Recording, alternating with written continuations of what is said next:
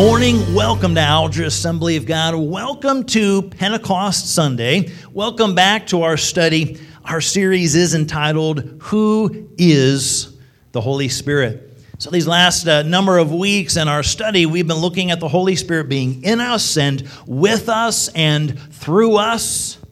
Last time together, we looked at a number of actions of the Holy Spirit. The fact the Holy Spirit convicts us of sin. Not just a conscience, but the Holy Spirit is convicting us. And you've often felt that nudge, maybe about to do something wrong, or maybe after having done something wrong. That's the Holy Spirit prompting and convicting of sin. We saw that the Holy Spirit guides us, giving wisdom and guidance and direction, always lining up with the Word of God, but the Holy Spirit will guide us.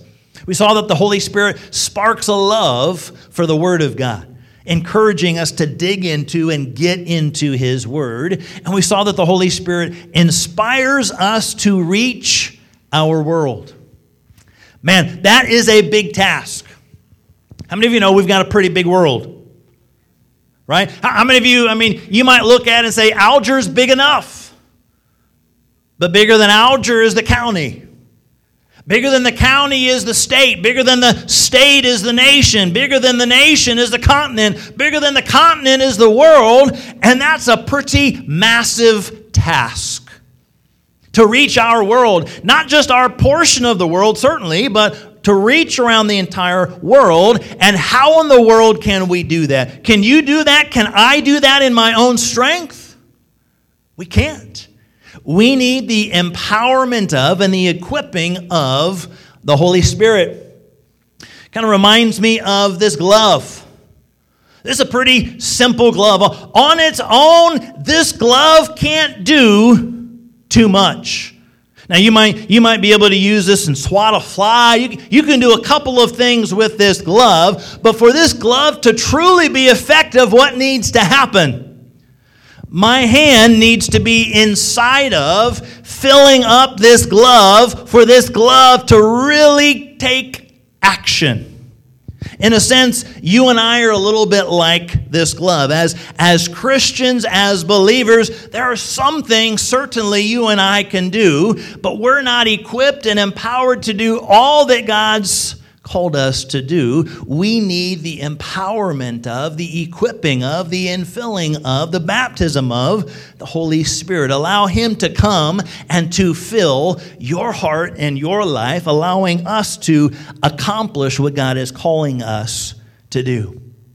So today we're going to look at, hopefully, answers to a couple of common questions about the baptism in the Holy Spirit. And then we're going to invite you to come and to respond at the conclusion of the message. In advance, if you are a Christian, you've been baptized in the Holy Spirit, I'm going to invite you at the end of the service to come, make your way forward, and pray in the Spirit. If you've not been baptized in the Holy Spirit, we're going to invite you to come and make your way forward. We love to pray with you and pray for you to be baptized in the Holy Spirit. So heads up, that's where we're heading. We're believing God to do great things in our altars today. So the couple questions we're going to be answering, first of all, what is the baptism in the Holy Spirit? And secondly, how can I receive the baptism in the Holy Spirit? So let's start with that first question. What is the baptism in the Holy Spirit? As Pentecost Sunday, Acts chapter 2, the disciples were all together in one accord, and the power of the Holy Spirit came, and they began to speak in other tongues and other languages as the Spirit gave utterance. Well, what is the baptism in the Holy Spirit? First of all, it's a biblical experience. Baptism in the Holy Spirit's a biblical experience. It's not a Mark Andreasen thing. It's not an Alger, Ohio thing. It's not an Assemblies of God thing. It is a biblical experience. Jesus Christ in Acts chapter 1 verse 5 told His disciples, John baptized with water, but in a few days you will be baptized with the Holy Spirit. So He's drawing a distinction. Water baptism certainly is a biblical experience and instruction, but this is different than that. He says it is a biblical experience, and you're going to be baptized in the Holy Spirit. I invite you to the book of Acts, and certainly on your own, maybe even throughout this week following Pentecost Sunday, read and learn and study and look at the many times that we see people baptized in the Holy Spirit, and the many times what we see the specifics of speaking in other languages, speaking in tongues. So the baptism in the Holy Spirit is a biblical experience. Secondly, it's also a promise. In Luke chapter 24, verse 49, Jesus said, I'm going to send you what my Father has promised. God the Father has made a promise about the Holy Spirit. How many of you like promises? You know, maybe it's mom or dad or grandpa, maybe it's a co-worker, a classmate, whatever, but they promise ice cream. When someone promises ice cream, how many of you hold them to ice cream? Okay? When someone promises cake or someone promises a present, a gift, a dessert, whatever it is, you want to hold them to it. Now, here's the thing about promises, though, and I know that you know this to be true.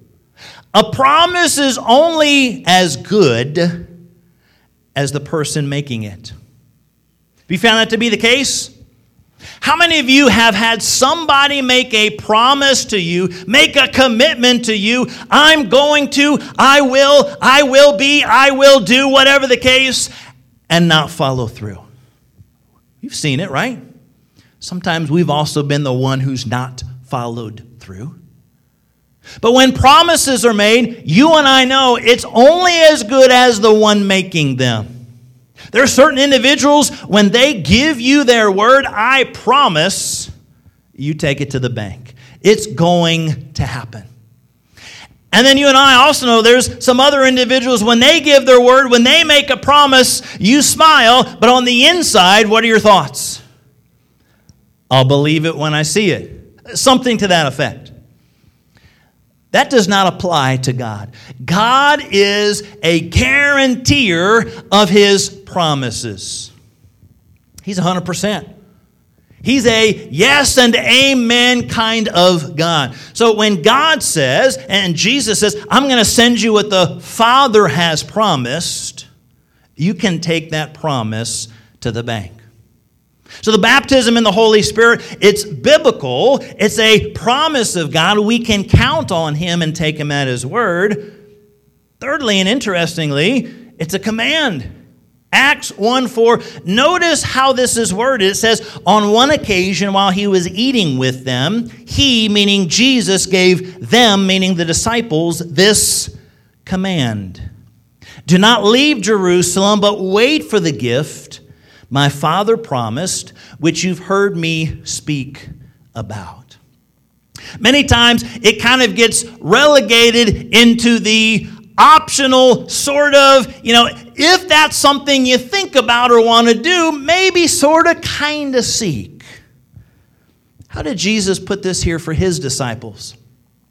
If you're not doing anything, if you're not busy, if there's nothing better going on, you might consider sort of hanging around. That wasn't the way He worded or phrased it. It says, He gave them a command, don't leave, but wait for the gift. The command is, this is a pretty important gift, a pretty important promise, and I don't want you to miss it. Many times it's kind of the optional, sometimes, maybe.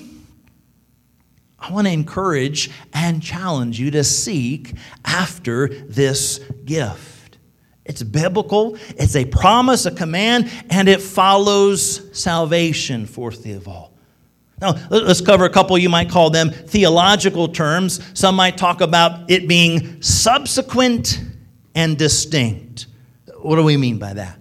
Subsequent, meaning it follows after.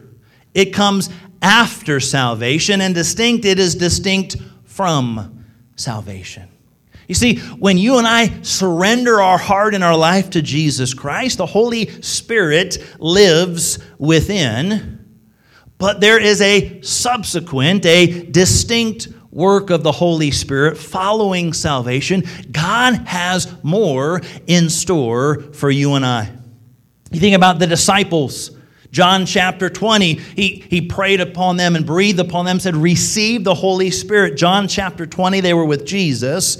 And yet Jesus himself said, don't leave Jerusalem, but wait for the promise of the Father. There's more in store. Acts chapter 8, Samaritan converts were saved. And then it says that they received the Holy Spirit. There was more in store. Acts chapter 9, Saul was converted on the road to Damascus and then later received and was filled with the Spirit. There was more in store. Turn with me, if you would, to Acts chapter 19. We'll actually read this scripture. We're looking at the Ephesian disciples. Acts chapter 19, looking at verse 1. While Apollo was at Corinth, Paul took the road through the interior and arrived at Ephesus. And it says, there he found some disciples. Pause right there. These were disciples. They had surrendered and followed and were following after the teachings of Jesus. They were disciples. But Paul asked them, did you receive the Holy Spirit when you believed? They answered, no, we've not even heard that there is a Holy Spirit. So Paul asked, what baptism did you receive? They replied, John's baptism. Paul said John's baptism was a baptism of repentance, and he told the people to believe in the one coming after him, that is, in Jesus. On hearing this, they were baptized in the name of the Lord Jesus.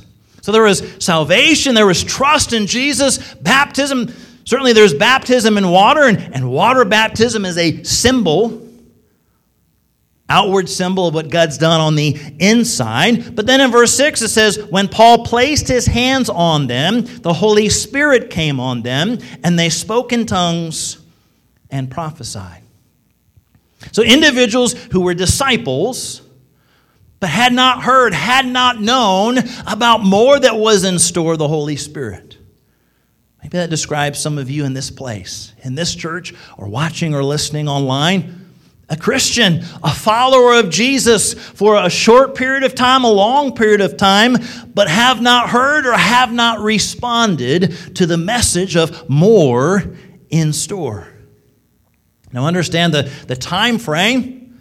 For some, it maybe is very shortly after salvation. And many times this is seen in a camp setting, maybe a kids camp or a youth camp setting. Kids and youth who are heading to camp for a week, and they'll have service day after day after day. Many students might be receiving Jesus Christ into their life and salvation, maybe in an earlier part of the week, and maybe the next day or a couple of days later, the evening is about the baptism in the Holy Spirit, and students will be baptized in the Holy Spirit maybe a day or two after salvation. And then maybe for some of you in your story, in your experience, maybe you were a Christian and it was not a matter of days. Maybe it wasn't even a matter of weeks or months. For some, it was a long period of time from salvation to the baptism in the Holy Spirit. So it is subsequent to, it is after that. But there's not a time frame, there's not a fine print in here that says, good to receive the baptism in the Holy Spirit in 10 minutes or less. We would love there to be some kind of time frame. But again, it's a gift. It is a promise. It follows salvation. But you and I are to seek the baptism in the Holy Spirit. So that's just a handful of descriptions about what the baptism in the Holy Spirit is. Let's take a look at some practical biblical instructions on how to seek and receive the baptism in the Holy Spirit. And then we're going to do just that. We're going to invite you to come and to pray and to seek to receive the baptism in the Holy Spirit. How can we do that? Some practical steps. Number one is, I believe it starts with desire. Do you and I have a heart's desire to receive this gift? John chapter 7, verses 37 and 39, Jesus on the last and greatest day of the festival stood and said in a loud voice, "Let anyone who is thirsty come to me and drink. By this he meant the Spirit, whom those who believed in him were later to receive. Up to that time, the Spirit had not been given, since Jesus had not yet been glorified. He said, if you're thirsty, come to me and drink. There's got to be a hunger and thirst and a desire for God. Now, I know I just made a big mistake. I said hunger and thirst, and some of you, all of a sudden, you're starting to listen to your stomachs grumble and growl. Grumble and growl, I think is what I meant. Rather than maybe kind of tuning in to the power of the Holy Spirit. But Jesus is saying, is there a thirst? Is there a hunger? Is there a great desire for the baptism in the Holy Spirit? Do you want that closer walk with God? Do you want to receive that gift? Do you want to receive the promise that he's talked about? It's more than just kind of being a Christian saying, well, I hope it just happens. I hope it just kind of falls upon me. Do you have a desire to receive this? Desire more of God, desire the gift, desire this promise that God the Father has promised. So I believe it starts with a desire. Secondly, I believe it involves repentance. That we repent, that we are clean in our hearts and in our lives. Acts chapter 2, verse 38, we read, repent and be baptized, every one of you, in the name of Jesus Christ, for the forgiveness of sins, and you will receive the gift of the Holy Spirit. It's that distinct and separate work following salvation, but we must be right with God. This is the gift for the believer, for the Christian. Individuals, as you read through the book of Acts, one in particular saw some of the disciples, some of the apostles, and they were living and moving and interacting and preaching and teaching and healing in the power of the Holy Spirit. It was visible. It was able to be seen and demonstrated, and he wanted what they had. You can't just buy it. You can't just say, hey, I want what you've got. It's the gift for the Christian. So we must be clean, forgiven, have that relationship with God. It's something that follows salvation. But certainly for the Christian, let's be sure that there's not sin that's in between our hearts and life in Christ. Sin separates us from God. So to be deep in a life of sin, saying, well, at some point, many years ago, I gave my life to Christ, but I'm not living for him. But hey, let me receive that gift. It's not just having the desire for it, but that clean heart and attitude to say, God, I repent. Help me to be clean. Help me to be forgiven. Desire, repentance. Thirdly, it involves us asking. Jesus tells a story in Luke chapter 11. I say to you, ask and it will be given. Seek and you will find. Knock and the door will be opened to you. For everyone who asks receives. The one who seeks finds, and to the one who knocks, the door will be opened. Now, which of you fathers, if your son asks for a fish, will give him a snake instead? Now, it's kind of a rhetorical question, but if you're listening to that, you would do what I saw some of you in your facial expressions. You're like, huh? Nobody in their right mind as a father, if the son asks for a fish, in other words, something to eat, is going to then give them a snake to play with. Verse 12, or if he asks for an egg, we'll give him a scorpion. Not just about sons, but about your daughters. If you, as a parent, if your child asks for something you want to bless. Now, let's just say this. We've got daughters, and I'm pretty sure on this. I'm not 100% on them in Brooklyn, but I'm about 99.9% sure they have never asked for an egg. Pretty sure they've not asked for an egg. I'm also about 99.999% that they've never asked for fish. But I know they've asked for other things. And if that's the case, I, as a loving human father, am not going to respond with a snake. and a scorpion. Because then Jesus says here in verse 13, if you then, though you are evil. In other words, if you then, because you are imperfect human people. You agree with that, right? Only Jesus was perfect. He says, if you then, though you're evil, know how to give good gifts to your children, how much more will your Father in heaven give the Holy Spirit to those who, what? Ask Him. Asking for this gift, asking for this blessing, asking for this promise. I mean, we're imperfect. We mess up. As good as we want to be as parents, husbands, wives, fathers, mothers, as good as we try to be, we're still very much imperfect, but we know we want to give some good things to our kids. How much more a heavenly Father who is perfect and who loves you and who loves you and who loves me, how much more does He desire then to give the Holy Spirit, this gift, this promise to those who do what? Ask.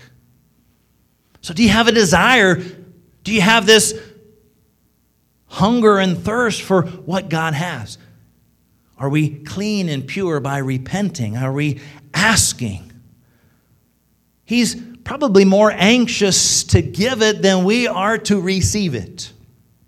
You ever had one of those gifts, maybe for a spouse or for your kids or for your parents or whatnot, and you've prepared this present, and it is so awesome, it is just the absolute best thing, and you just can't wait to give it because you can't wait to see their faces when they open it.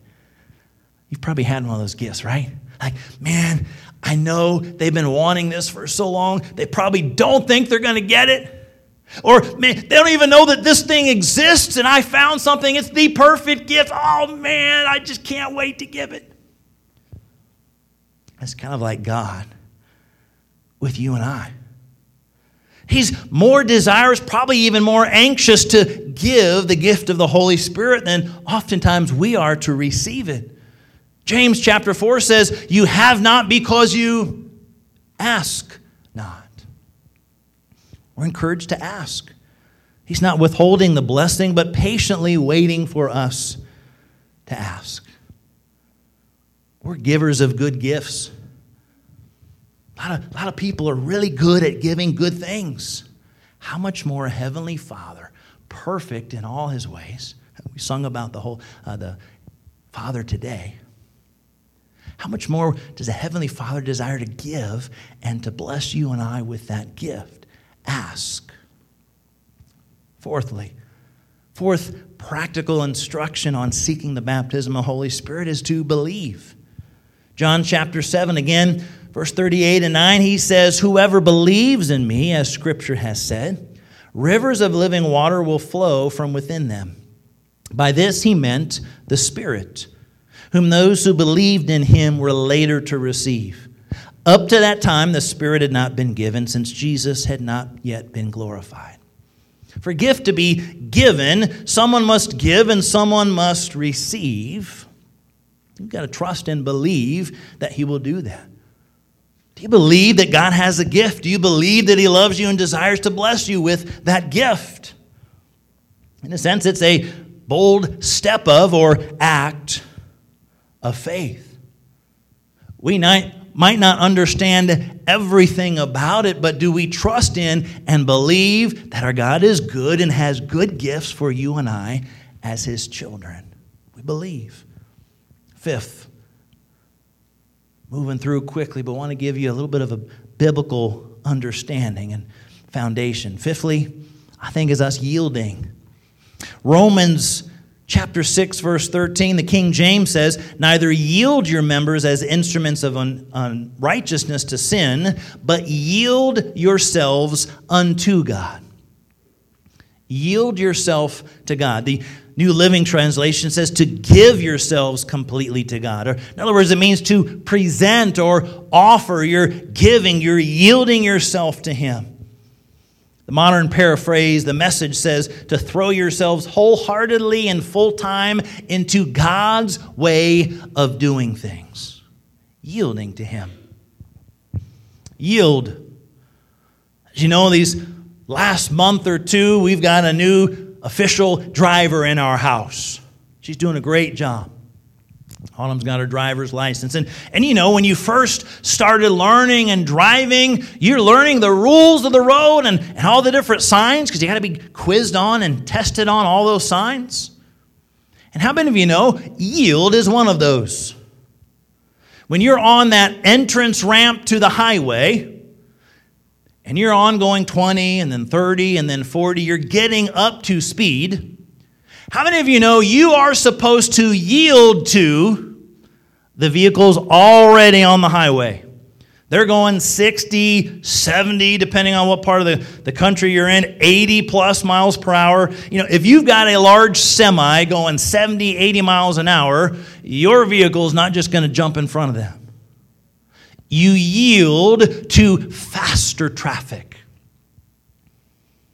You and I are to yield to the source, to the stronger source, our Heavenly Father, yielding to Him. It's an act of our will, yielding ourselves. And when it comes to the baptism and the Holy Spirit, in a sense, it's yielding our tongues, our speech to Him. You think about the other form of baptism in water baptism. We do have a water baptismal tank here at the back of our platform. When you're baptized in water, now we've got a little bit of a stool. You kind of sit on the stool, and I'll come behind, and you kind of tip them backwards, and they go underneath the water, and they trust. And they are yielded to me as a pastor, then I'm going to raise them up out of the water again. Now, over 25 years of ministry, I've got a 100% success rate. Haven't lost one. Even though you know it's probably, a pretty safe bet, there's still a little bit of yielding on your part. Because you can't just kind of lower yourself and raise yourself up by yourself. You're kind of yielding and trusting in someone else as a pastor or leader that's there in that baptismal tank. So as we seek the baptism in the Holy Spirit, part of us is yielding and surrendering to the power of God and the power of the Holy Spirit, allowing Him then to speak through us. We've got to be yielded to Him. Holy Spirit's not going to overpower us like a robot and just take over our body. It's our voice, our lips, our tongue, and so we are yielded to the power of the Holy Spirit. And that's a little bit of a challenge, to yield and to surrender, perhaps, to yield our lips and our tongue and our speech and allow the Holy Spirit to speak, which is then number 6. Sixth instruction is to speak. Acts chapter 2, verse 4, it says, all of them were filled with the Holy Spirit and began to speak in other tongues as the Spirit enabled. It says that they began to speak, but how? As the Spirit enabled. They were yielding to the power of the Holy Spirit, but they were the ones doing the speaking. Acts chapter 2, verse 11, it says, we hear them speaking in our own tongues the wonderful works of God. It was amazing. There were people from all over these many countries and nations and regions, and they were hearing people speak in their language and their dialect, people who they knew weren't from where they were from.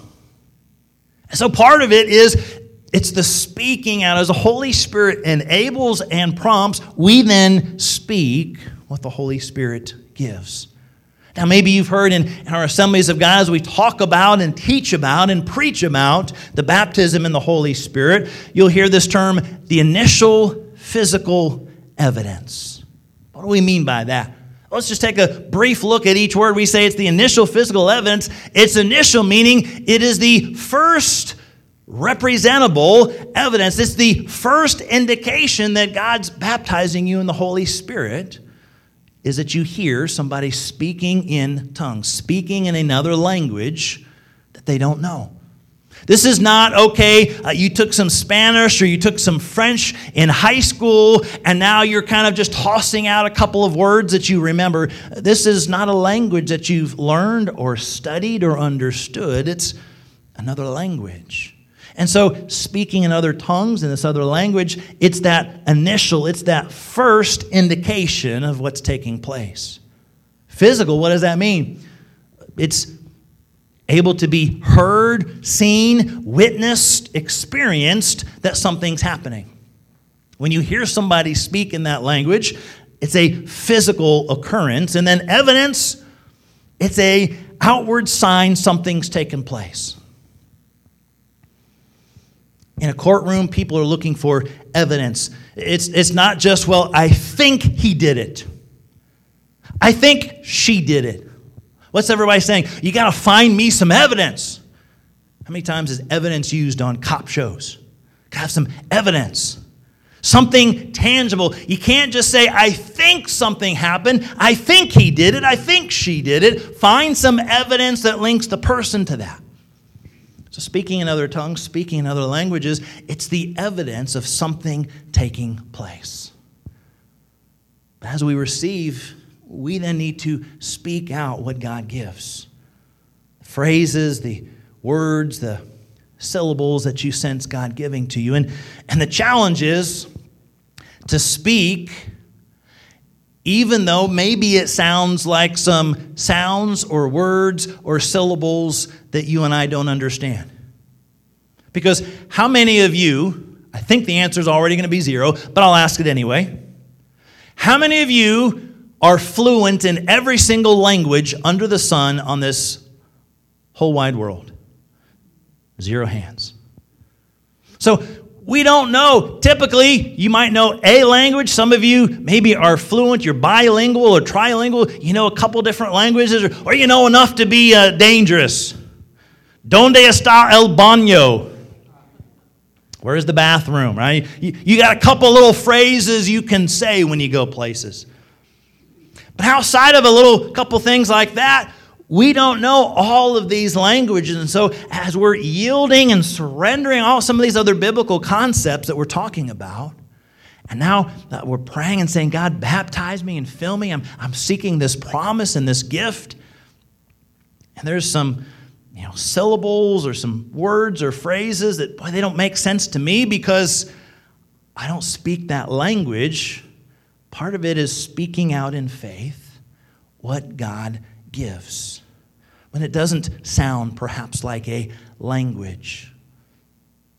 There's a lot of different languages, and some are almost, you might call them melodic. You've heard different people speaking in certain languages, and it's very melodic. And other languages, you say, it's kind of a rough language. Whatever the case might be, we don't know what that language might be in the heavenly language that God blesses or baptizes us as we begin to speak. But he's not going to just take over like a robot. He's going to use your lips, your tongue, your voice, and we begin to speak what God gives. Here's a powerful thing. God has a promise. He's got a gift for you, a gift for me. The encouragement is to seek and to receive it.